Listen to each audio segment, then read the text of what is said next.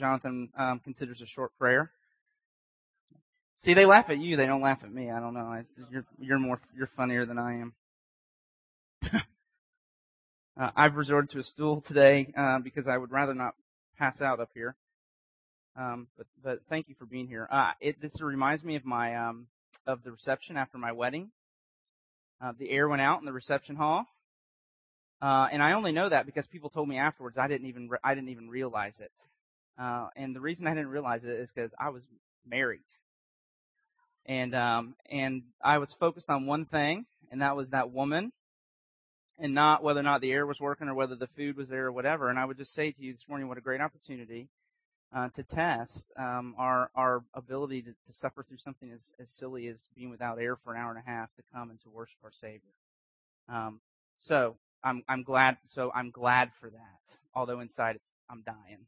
Please come back. The church planner wants to say, please come back. We usually do have air. But what a great opportunity for us to be together and do that. We are in the middle of a series we've entitled Grace Stories, which is a look at some of the parables in Jesus' ministry where he was trying to teach the way of God and the way of God's kingdom to the people that he came in contact with as he journeyed throughout Israel about 2,000 years ago. And then we've been looking at these parables of Jesus on the heels of a long series in Paul's letter to the Galatians. And the reason we've called this series Grace Stories is because in them Jesus is correcting our assumptions and he's unveiling the reality of radical grace. And that's why we wanted to do this study after we did the study on the book of Galatians, because Paul's theology of grace versus what we might call religion or moralism is really rooted in the teachings of Jesus, and that's what we're seeing here. In Galatians, the Galatian church had fallen into the error of a moralistic system of trying to earn their salvation through obedience to the law. They believed they were accepted by God because they were good and because there was moral achievement. But Paul is writing Galatians trying to bring the believers in that church back to the truth of the reality of the gospel, that we are saved by grace and not by moral achievement, that we are saved because of what God did in Jesus to rescue us and not by what we do to save ourselves. And this is the same lesson Jesus has been trying to teach. It's the same truth. And in each of these parables we've looked at, the parable's occasioned by an obvious loss of grace as the operating principle of God's kingdom, and Jesus tells the parable to correct the view. So, in the prodigal son, the parable of the prodigal son is occasioned by the religious people getting upset because Jesus is choosing to eat with tax collectors and sinners, the bad people, rather than eating with the good people, and they don't understand. Why would he choose to have to be around people who were considered moral outcasts rather than wanting to be with fine upstanding people like us? And so he tells the parable to kind of correct their understanding of who really is good and who really is not. 2 weeks ago last week we looked at the parable of the Pharisee and the tax collector, and the parable is occasioned by certain people that Jesus comes across that are confident in themselves that they are righteous, and they're constantly looking down on everybody else. And so he tells the parable to kind of correct their understanding of who really should be seen as better than are these people better than these people? What are the standard or the code by which we decide who's ahead of who and who's on top and who's down at the bottom and all these kinds of things? And Jesus is just saying, no, that's not the way it works. And he tells the parable to correct this assumption. And then this morning we're going to see, as we come to this very, very famous parable, the parable of the Good Samaritan, Jesus tells this parable to correct what is true of the lawyer that he comes in contact with and the question and the assumption behind the question that the man asked. So if you have your Bible and you'd like to turn to Luke chapter 10, we're going to begin in verse 25. If you don't have a Bible, that's okay. Don't worry. We've printed it for you in the worship folder. It'll also be on the screen behind us. This famous parable of the Good Samaritan. But we're going to go back and we're going to pick up the conversation that occurs between Jesus and this lawyer prior to the parable so that we can get the context. Okay? So let's read together, beginning in verse 25. Luke reports, "And behold, a lawyer stood up and put him, Jesus, to the test, saying, 'Teacher, what shall I do to inherit eternal life?' He said to him, 'What is written in the law? How do you read it?' And he answered, 'You shall love the Lord your God with all of your heart, with all of your soul, with all of your strength, and with all of your mind, and you shall love your neighbor as yourself.' And he said to him, 'You've answered correctly. Do this and you will live.' But he," the man, the lawyer, desiring, and here's the phrase, desiring to justify himself, said to Jesus, "And who is my neighbor?" Jesus replied, "A man was going down from Jerusalem to Jericho, and he fell among robbers, who stripped him and beat him and departed, leaving him half dead. Now by chance a priest was going down that road, and when he saw him, he passed by on the other side. So likewise, a Levite, when he came to the place and saw him, passed by on the other side. But a Samaritan, as he journeyed, came to where he was, and when he saw him, he had compassion.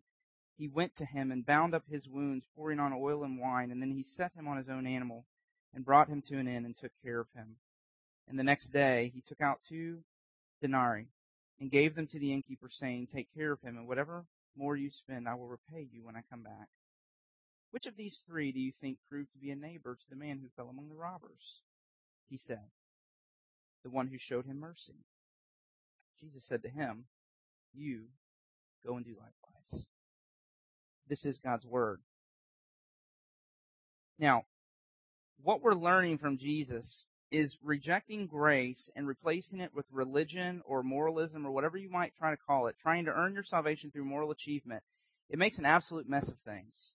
It's not what the human heart was made for. It destroys self-image. That's what we learned in the prodigal son. Both the boys had rejected their father's love, and it just destroyed their self-image. It destroys prayer.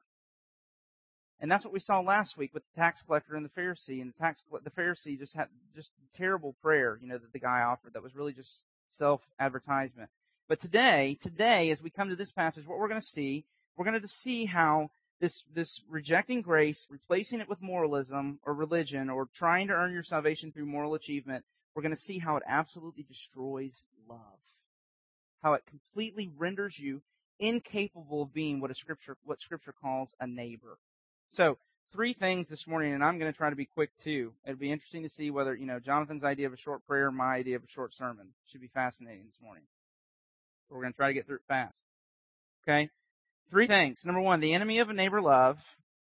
Number 2, the example of neighbor love. And 3, the energy for neighbor love. And then just a couple of applications. So those are the 3 things. You'll see them as the 3 points in your outline. First, the enemy of neighbor love. The example of neighbor love, number 2. And number 3, the energy for neighbor love. Where do we get the energy to do this? Okay, so let's look at those 3 things together from this text. And I'm working it, man. I got the rag for the sweat on the forehead, and there's alliteration in the outline this morning. We're on it today. Okay, so go with me through these 3 things, beginning just here. The enemy of neighbor love. Let's look at the lawyer for just a minute in this conversation he has with Jesus. You see, the parable is prompted by a conversation that Jesus is having with a lawyer. Now, don't cringe. My dad's a lawyer, so I'm not going to bash the lawyers this morning. This guy, he's not really a lawyer in the way that we understand it. He's a law expert. He was a guy that was conversant in the moral law, and it was his job to help people understand what God had said through the law. And he wants to know. This guy comes and he's testing Jesus, and he wants to know how Jesus is going to answer this question. And he asks, he says, what do I do? What do I have to do to inherit eternal life? He wants to know what Jesus believes you have to do in order to go to heaven. Now note, there's a huge assumption behind the question, isn't there? What's the assumption? That you have to do something to go to heaven. Now, Jesus takes him to the law. It's beautiful. It's brilliant what Jesus does. And he says that if you keep it perfectly, then you'll live. And that's true. Now look there in verse 28. He says, do this and you will live. But stop for just 1 minute and think about this with me. How does the lawyer summarize the law? Look there in verse 27. How does he summarize it? What does he say? Jesus says, how do you read the law? And he says, here it is. Love the Lord your God with all of your heart, with all of your soul, with all of your strength, with all of your mind, and love your neighbor as yourself. So, no big deal. Here's the standard. Here's what you've got to pull off. Passionately love God every second, with every heartbeat, every thought, and every act of your will, and pursue the good of your neighbor with the same passion and intensity that you pursue your own. No big deal. Now, I have a feeling, it's just a feeling because it's not here, I have a feeling that the lawyer knew as soon as it came out of his mouth that he was in way over his head. And here's one of the clues. He asks a question. Well, who is my neighbor? I mean, do you understand do you see what he's doing here? Okay, that's quite a tall order. So first order of business, I need to know who I can exclude. Okay? I need to narrow this thing down as much as I possibly can and regain some control of my ability to get this thing done. So he asks, who is my neighbor? And we're told, if you look there, we're told he did this because he wanted to justify himself. And that's the key. That's the key. This guy's life strategy is to figure out a way to be good enough that he can bring the verdict, this verdict of righteous, this verdict, I'm right with God, I'm okay, that he can bring it on his own life. He wants a rule that he has a shot at keeping, and he assumes that neighbor can be narrowed to a small enough group that he can really pull it off. And that's what I want you to see about this way of life, that moralism is an easy way out because it seeks to create rules that are attainable, but it destroys love because the goal is always love, not following the rules.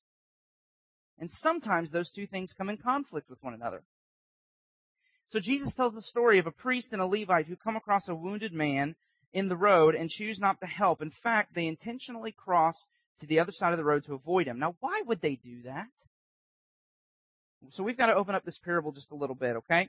And so look with me down here in the parable, and you're going to see we're going to kind of go through some of the detail of what's going on. The road Jesus is describing stretches 17 miles from Jerusalem to Jericho, and it was notoriously dangerous. It was full of robbers. The priests who served in the temple in Jerusalem, a lot of them would have lived in the city of Jericho. So probably what's happening is these guys are traveling the road. They're going off duty, and they're heading home. And then all of a sudden, on their way home, they come across this man lying in the road. And this presented a huge problem for them. Because here's what we know from the scripture. We know that if they would have chosen to stop and help the man, they most likely would have become what the scripture calls ceremonially unclean.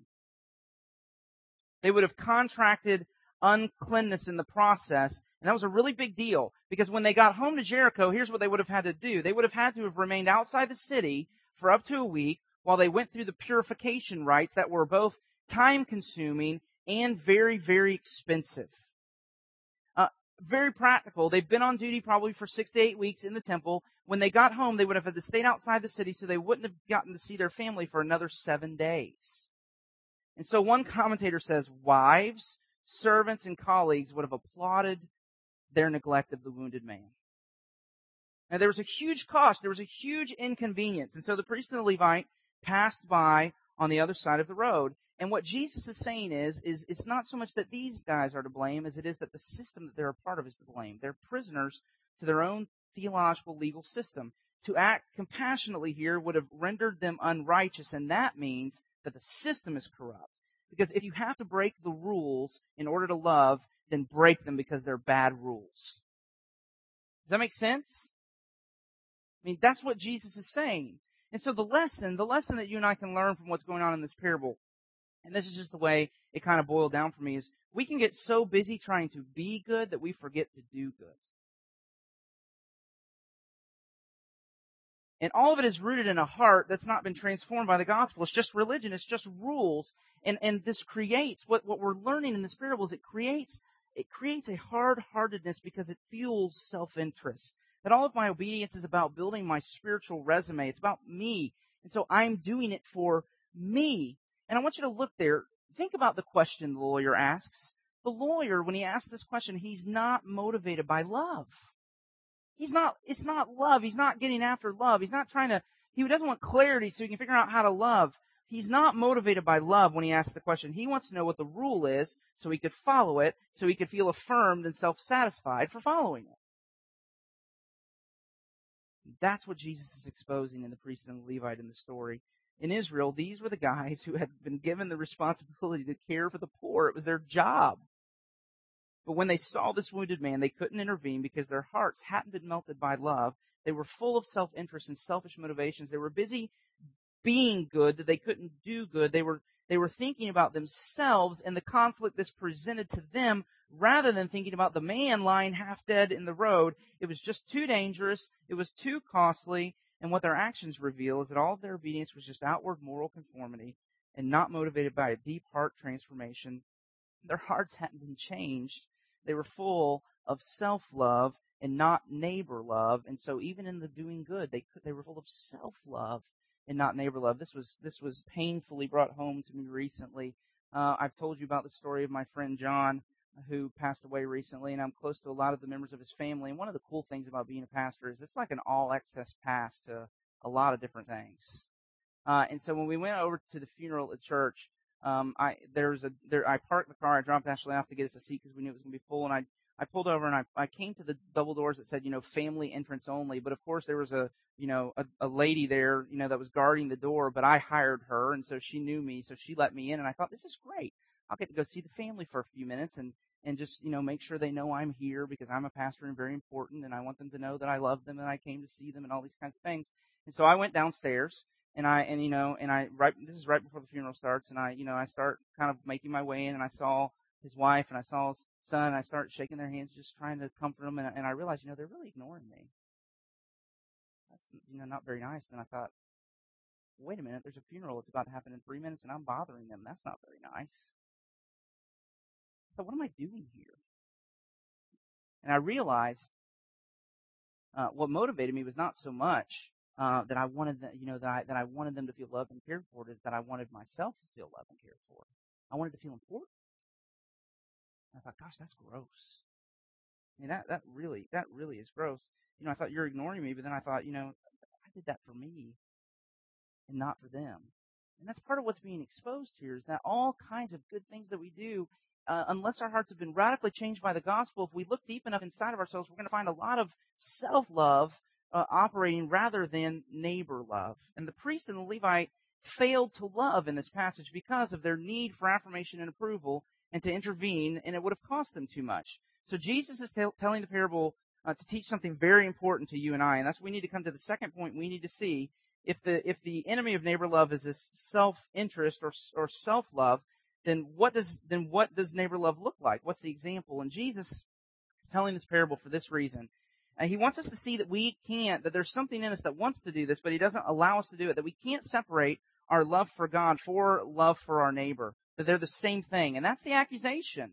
In Hosea 6, if you look there in your worship folder at the call to worship, God is coming against Israel through the prophets, and he's saying to them, I desire, in verse 6, steadfast love, not sacrifice, knowledge of God, not burnt offering.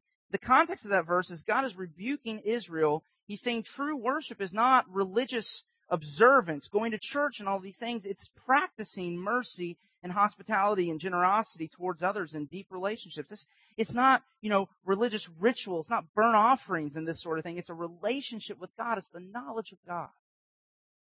And love for God is always expressed in love for your neighbor. Always. Our love for God and our being loved by God is always fleshed out in the context of a love towards our neighbors. Derek Webb, who used to be with Caedmon's Call, if you're familiar with that Christian band, but he's on his own now some, and he wrote he wrote a song. It's called T-Shirts, and the subtitle of the shirt is What We Should Be Known For. And here's the lyrics of the song. He says, he's talking about Christians, they know us by the T-shirts that we wear. They know us by the way we point and stare at anyone whose sin looks worse than ours, who cannot hide the scars of the curse that we all bear. They know us by our picket lines and signs. They know us by the pride we hide behind, like anyone on earth is living right. And isn't that why Jesus died, and not to make us think we're right? And then the chorus says, love, love, love is what we should be known for. It's the how and it's the why. We live and breathe and we die. He goes on to say, they know us by the reasons we divide. And how we can't seem to unify because we've got to sing songs a certain style, or we'll walk right down that aisle and just leave them all behind. They'll know us by the T-shirts that we wear. They know us by the way we point and stare, telling them their sins are worse than ours, thinking we can hide behind our scars beneath these T-shirts that we wear. He says, love is what we should be known for. And in Jesus' parable, the Samaritan models this for us. This road, as I've said, was notorious. It was a good chance, as he comes across this man, that it is a trap, that the robbers are near. But you see, he doesn't worry with any of that. He comes to the man, and he bandages his wounds, and he carries him to an inn, and he pays for his stay. And it's a picture of neighbor love. To look at people in our lives, especially in their distress, and to sacrificially and generously come to their aid in a concrete way. To put aside our selfish personal agendas and to inconvenience ourselves for the sake of pursuing the good of others. You see, neighbor love Neighbor love, as Jesus describes it here, requires me to take my time, my talent, and my treasures and to connect them to the needs of others instead of just submitting themselves to my own selfish agenda. I want to say that sentence again because I thought, man, we're full, pastors are full of conceit too. You come across these things, man, that's good. you know, Neighbor love requires me to take my time, my talent, my treasures, and to connect them to the needs of others instead of just submitting them to my own selfish agenda. I mean, what Jesus is calling for here is what Hosea calls for in Hosea 6:6 when he says, "I desire steadfast love," and that's a beautiful word. And it's a Greek word that's the word hesed, and it means stubborn love. It means we're to love one another stubbornly, to push past every excuse and every inconvenience and every offense and every resistance. It means to interact with somebody in such a way that you say, "I'm going to put my love on you, and nothing you can do can cause me to remove it." To love you in that way, to love you with that much force, to push past every resistance and every obstacle that stands in the way and say, "I'm going to put my love on you as my neighbor, as my friend, and there's nothing you can do that's going to cause me to take it off." And that's really what Jesus is calling us to in his characterization of this Samaritan in this story. But here's the kicker, okay? Here's the kicker, and here's where it really starts to get ugly. It's that Jesus is also using this parable to teach us that that neighbor love doesn't extend only to those that you're close to, but even to your most hated enemies. Now, this is what is brilliant about what Jesus is doing. The lawyer wants to define neighbor, very, very, rigidly define neighbor in the hopes of excluding as many people from the category as he possibly can. And Jesus broadens the definition to include everyone in distress, even enemies. I mean, who's my neighbor? I mean, Jesus' answer is anyone who is in need, even your enemies. I mean, this is a Samaritan caring for a Jew, and that's the implication. Jews and Samaritans hated one another. I mean, a modern equivalent would be, Jews and Palestinians today. I mean, this is the kind of radical love Jesus calls his followers to love your enemies from Luke 6, and to do good to those who hate you, and to bless those who persecute you, and pray for those who abuse you, to give to everyone who begs from you, and to lend expecting nothing in return, and to wish others would do to you as you would do to them. And it's radical neighbor love he's calling us to. And what's really neat about the language here is the language is really specific. And if you look there in verse 34, I want you to look carefully there. And Jesus tells about the Samaritan, and he says to him, he went to him and bound up his wounds, pouring out oil and wine. Now, in the Bennett household, we're into the whole new, oils. Like Ashley puts oils. I mean, my brother-in-law thinks she's poisoning our children, but we use the eucalyptus oil and spearmint oil, and I don't know what all kinds of things we do. But in this day and in time, oil and wine were not standard first aid remedies.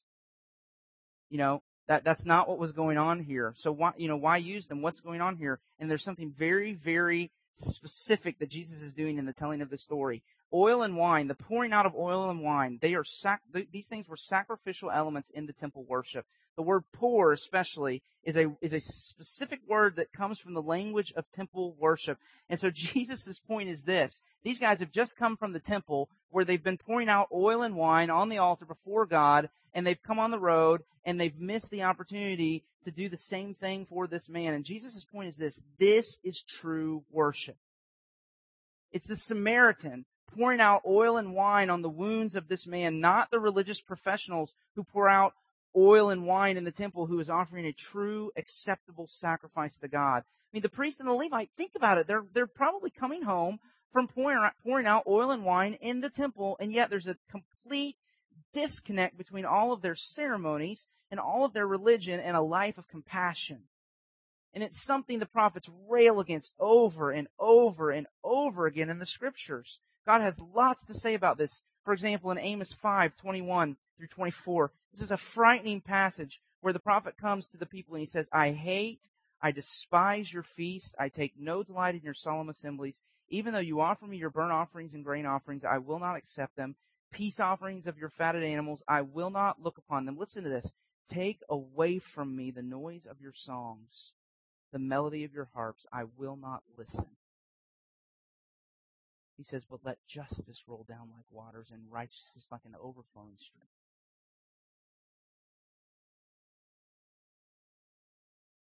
in Isaiah chapter 1, God says, "Who has required this of you, your trampling of my courts? Bring no more vain offerings and incense that is an abomination to me. New moon and Sabbath and the calling of convocations. I cannot endure iniquity in solemn assemblies. When you spread out your hands, I will hide my eyes from you. Even though you make many prayers, I will not listen. Your hands are full of blood. Wash yourself. Make yourselves clean. Remove the evil of your deeds from before my eyes. Cease to do evil." And then he says, here's the corrective. "Learn to do good. Seek justice. Correct oppression. Bring justice to the fatherless. And plead the widow's case." See, God has very strong things to say about living with the disconnect between the worship of God and the care of the poor and the needy and the love of our neighbor as we walk through life as disciples of Jesus. And I just want to say to you, this is absolutely crucial to our mission in our city, that we figure out how to become people who can show the kind of neighbor love Jesus is calling us to here.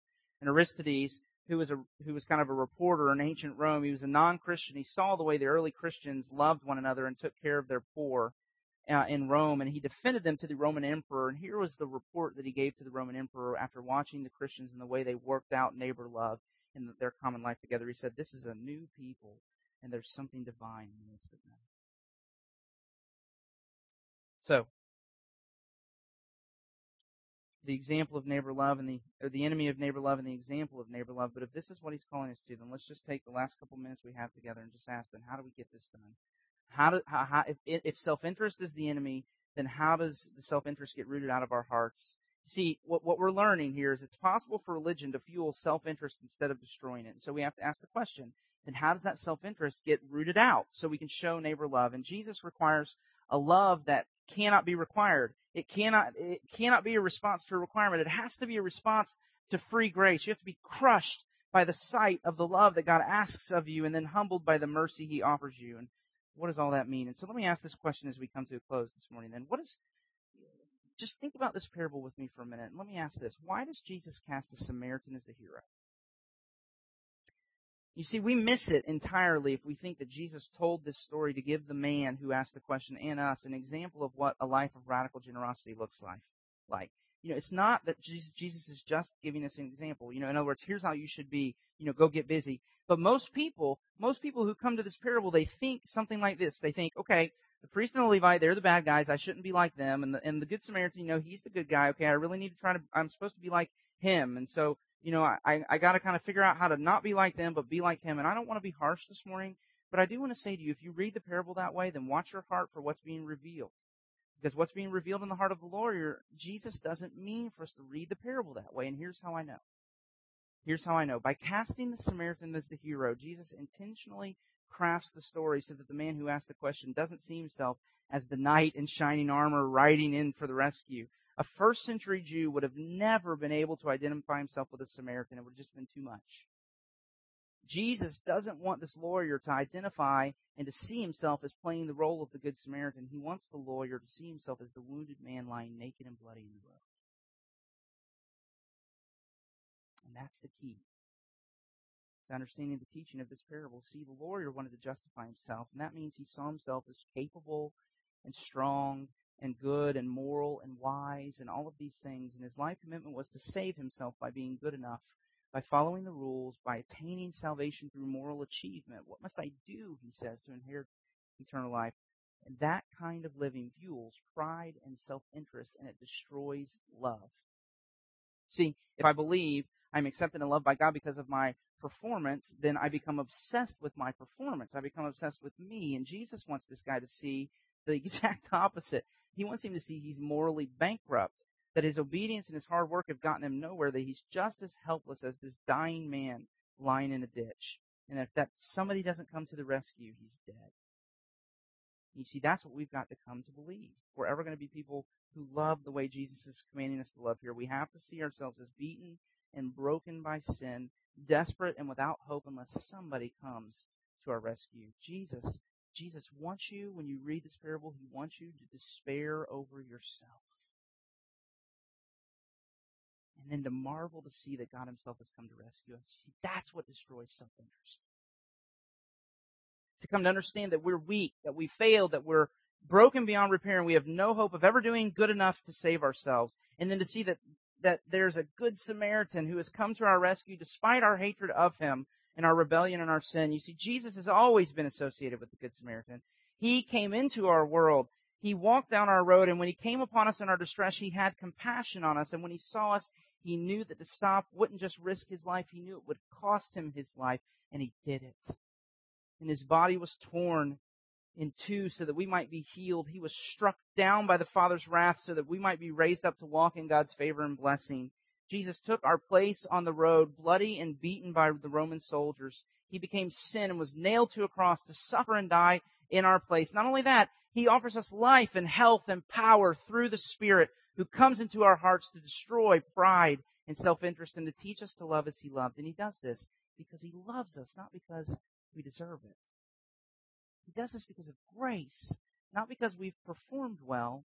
We follow the rules. And you see, this is the point this morning. If you see him doing that for you, because he loves you, not because you're somehow worthy, because you're unworthy, and yet he loves you. You're the one lying naked and beaten in the road without any hope except that someone would come to your rescue. If you could see yourself there and then see Jesus coming all the way from heaven to earth to die on a cross for you and to be raised from the dead to bring you new life. If you could see him, you won't ask, who's my neighbor?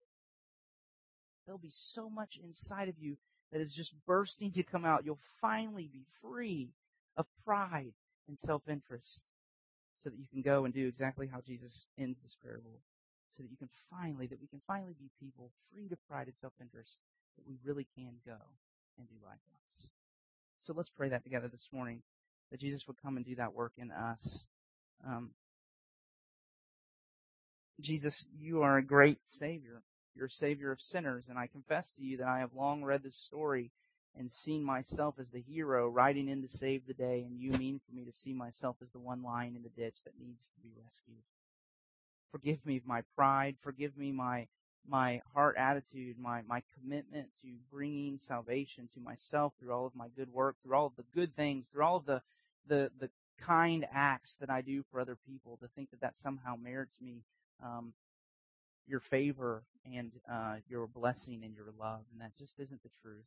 That we are, all of us, all have sinned and fallen short of the glory of God, that we all are marked by moral failure, that we are bankrupt, that we are none is good, none is righteous, no, not one, that our tongues are full of deceit and lying, that our hands are swift to shed blood. The Scripture says we are all broken and ravaged by sin, and we have no hope except that you would come.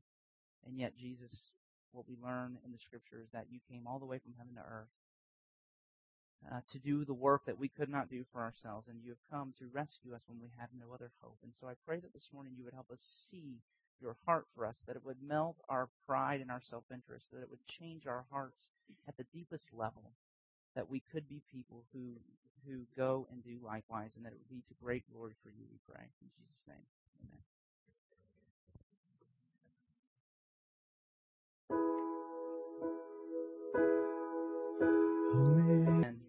If your faith is in Jesus, no matter how beaten or broken you may feel, no matter how ravaged by sin, no matter how badly you may be splayed out on the road, not even able to lift your head, he is a Savior who comes in search of sinners. And if your faith is in Jesus, then you no longer have to wonder about the Father's heart and disposition towards you, because you have his favor, and that's the promise of the benediction. So as you go and do likewise, know that you go not hoping you can do enough that you will gain God's favor. No, you go having his favor. And so now you can go not full of self-interest, but full of neighborly love instead. And so receive the benediction. May the Lord bless you and keep you. May the Lord make his face shine upon you and be gracious to you. May the Lord turn his face towards you and give you his peace, both now and forevermore. Amen.